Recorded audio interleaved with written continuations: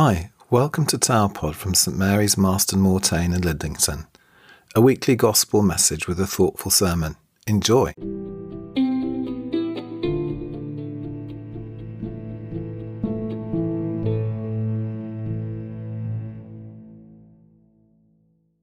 Jesus put before the crowd another parable.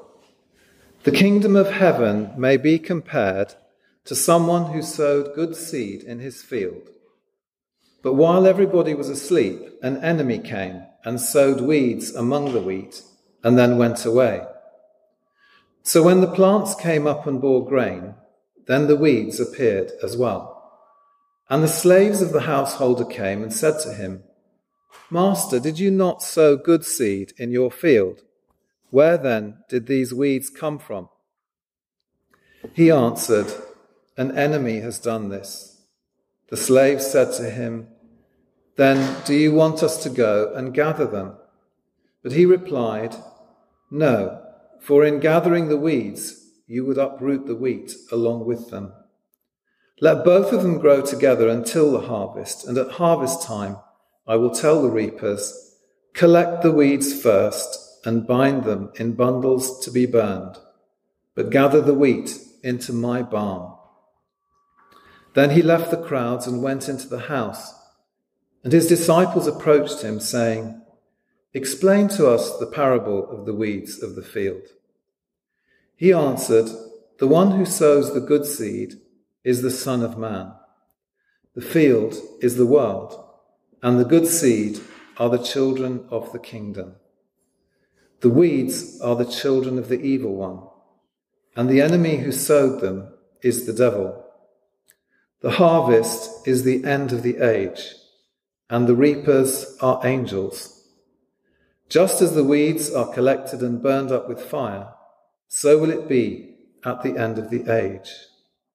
The Son of Man will send his angels, and they will collect out of his kingdom all causes of sin and all evildoers, and they will throw them into the furnace of fire, where there will be weeping and gnashing of teeth. Then the righteous will shine like the sun in the kingdom of their Father. Let anyone with ears listen."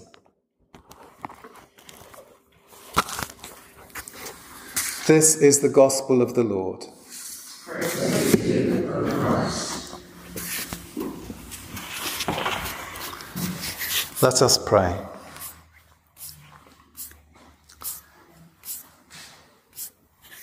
May I speak and may we listen in the name of Jesus, in the love of the Father and the power of the Holy Spirit. Amen. Please be seated. In Palestine, a weed called darnel grows.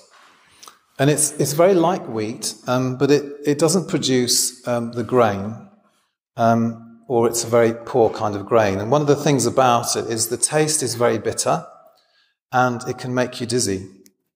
But because it's like wheat, it's extremely difficult to separate from real wheat. And the roots intertwine as it grows up, if it was with it. And so to pull up the darnel, if this is what Jesus was talking about, you would end up pulling up the wheat as well. And so in our parable that Jesus says to us, the owner says, wait until the harvest.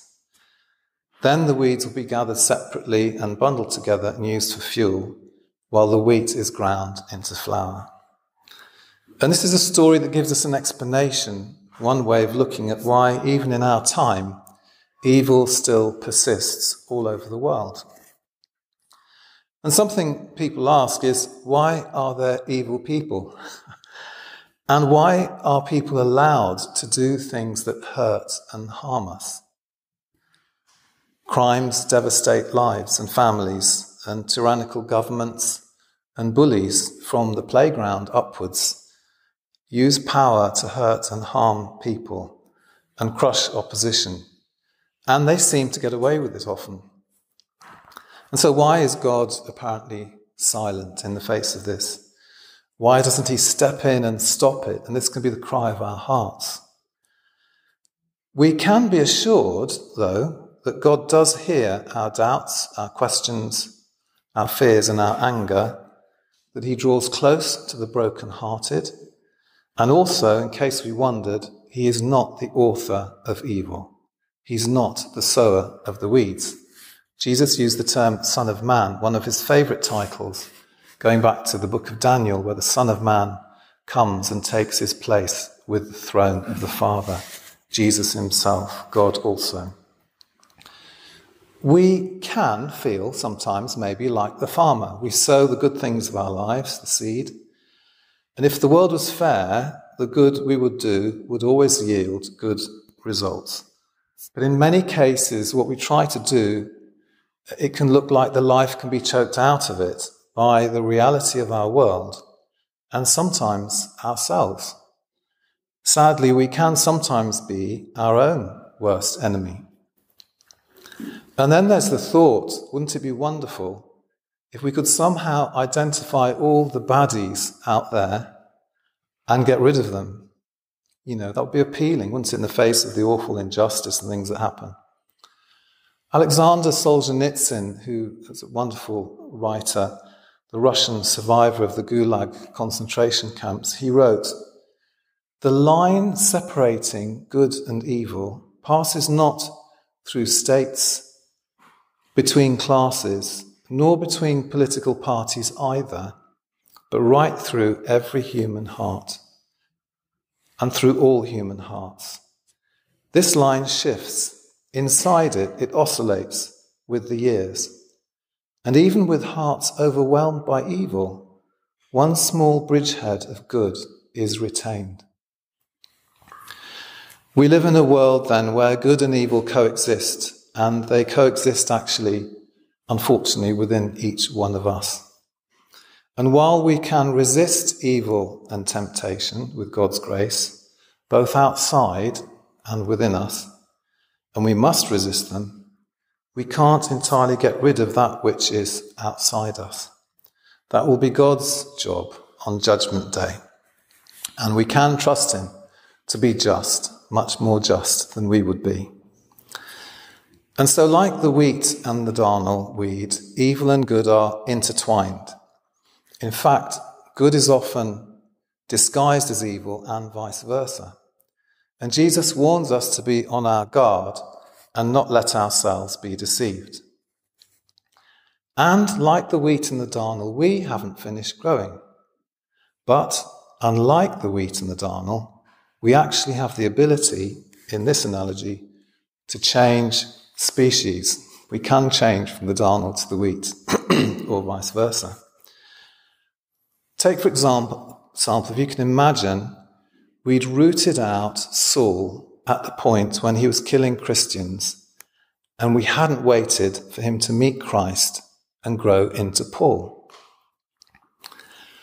In 2017, I was sharing ministry in Tanzania, praying for people with a former witch doctor, a lovely man, who had given his life to Christ, and he'd become someone who prayed and evangelized, and it was lovely to work with him. Suppose we'd done away with the witch doctor who'd done so much harm to his people. Suppose me or you had been got rid of before we had a chance to know Jesus, to experience his love and the love of others and change. We are told to resist evil with good, to even love our enemies. I, like you, maybe have suffered sometimes from a bully at school or at work, but when I've been my best in those times, I've worked hard with God's help to continually forgive the person, and I've grown in my character and I've become stronger and more loving, more appreciative of what people go through. And I'm sure you can think of your own examples.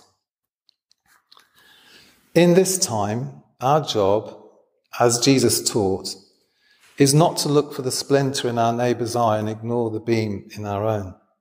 Our job is to take care that we're living as we should be, to make sure that we're living and loving with integrity by God's grace. At the heart of the parable of the weeds and the wheat is patience. Not just the patience of the servants who have to wait and watch, that's us, but the patience of God himself. God didn't and he doesn't enjoy the sight of a wheat field with weeds all over the place.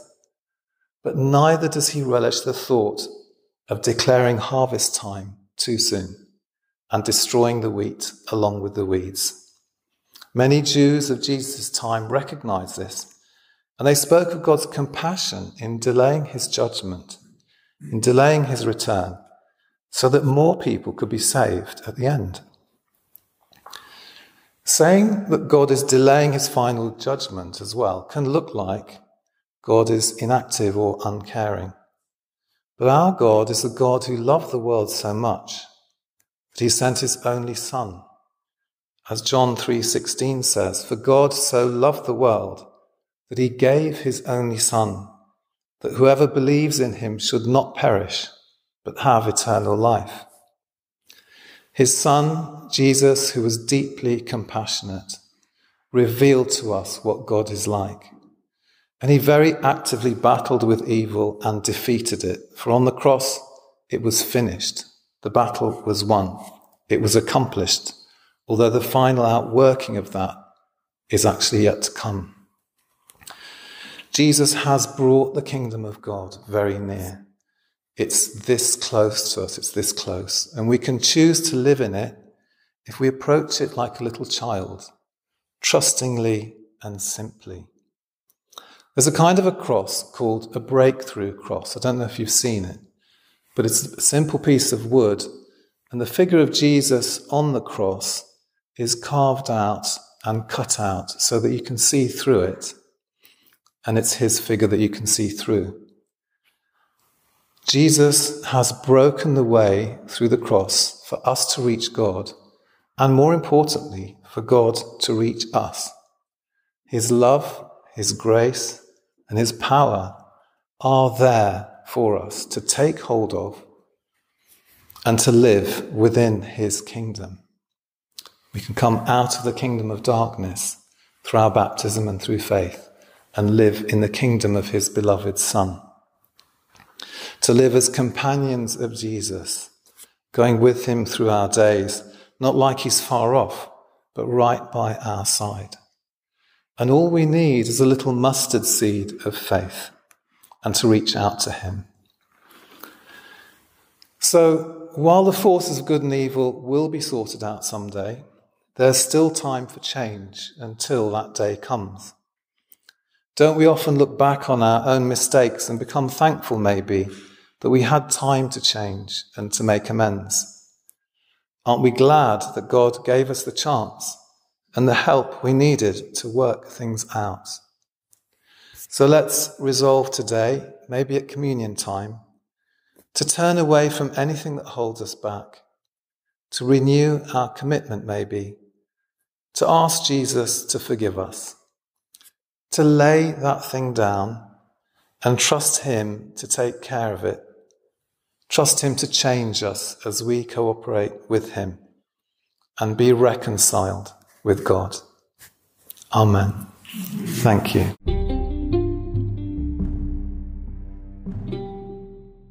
Thanks for listening to Tower Pod. I hope you enjoyed it. If you like it, please subscribe and share with a friend.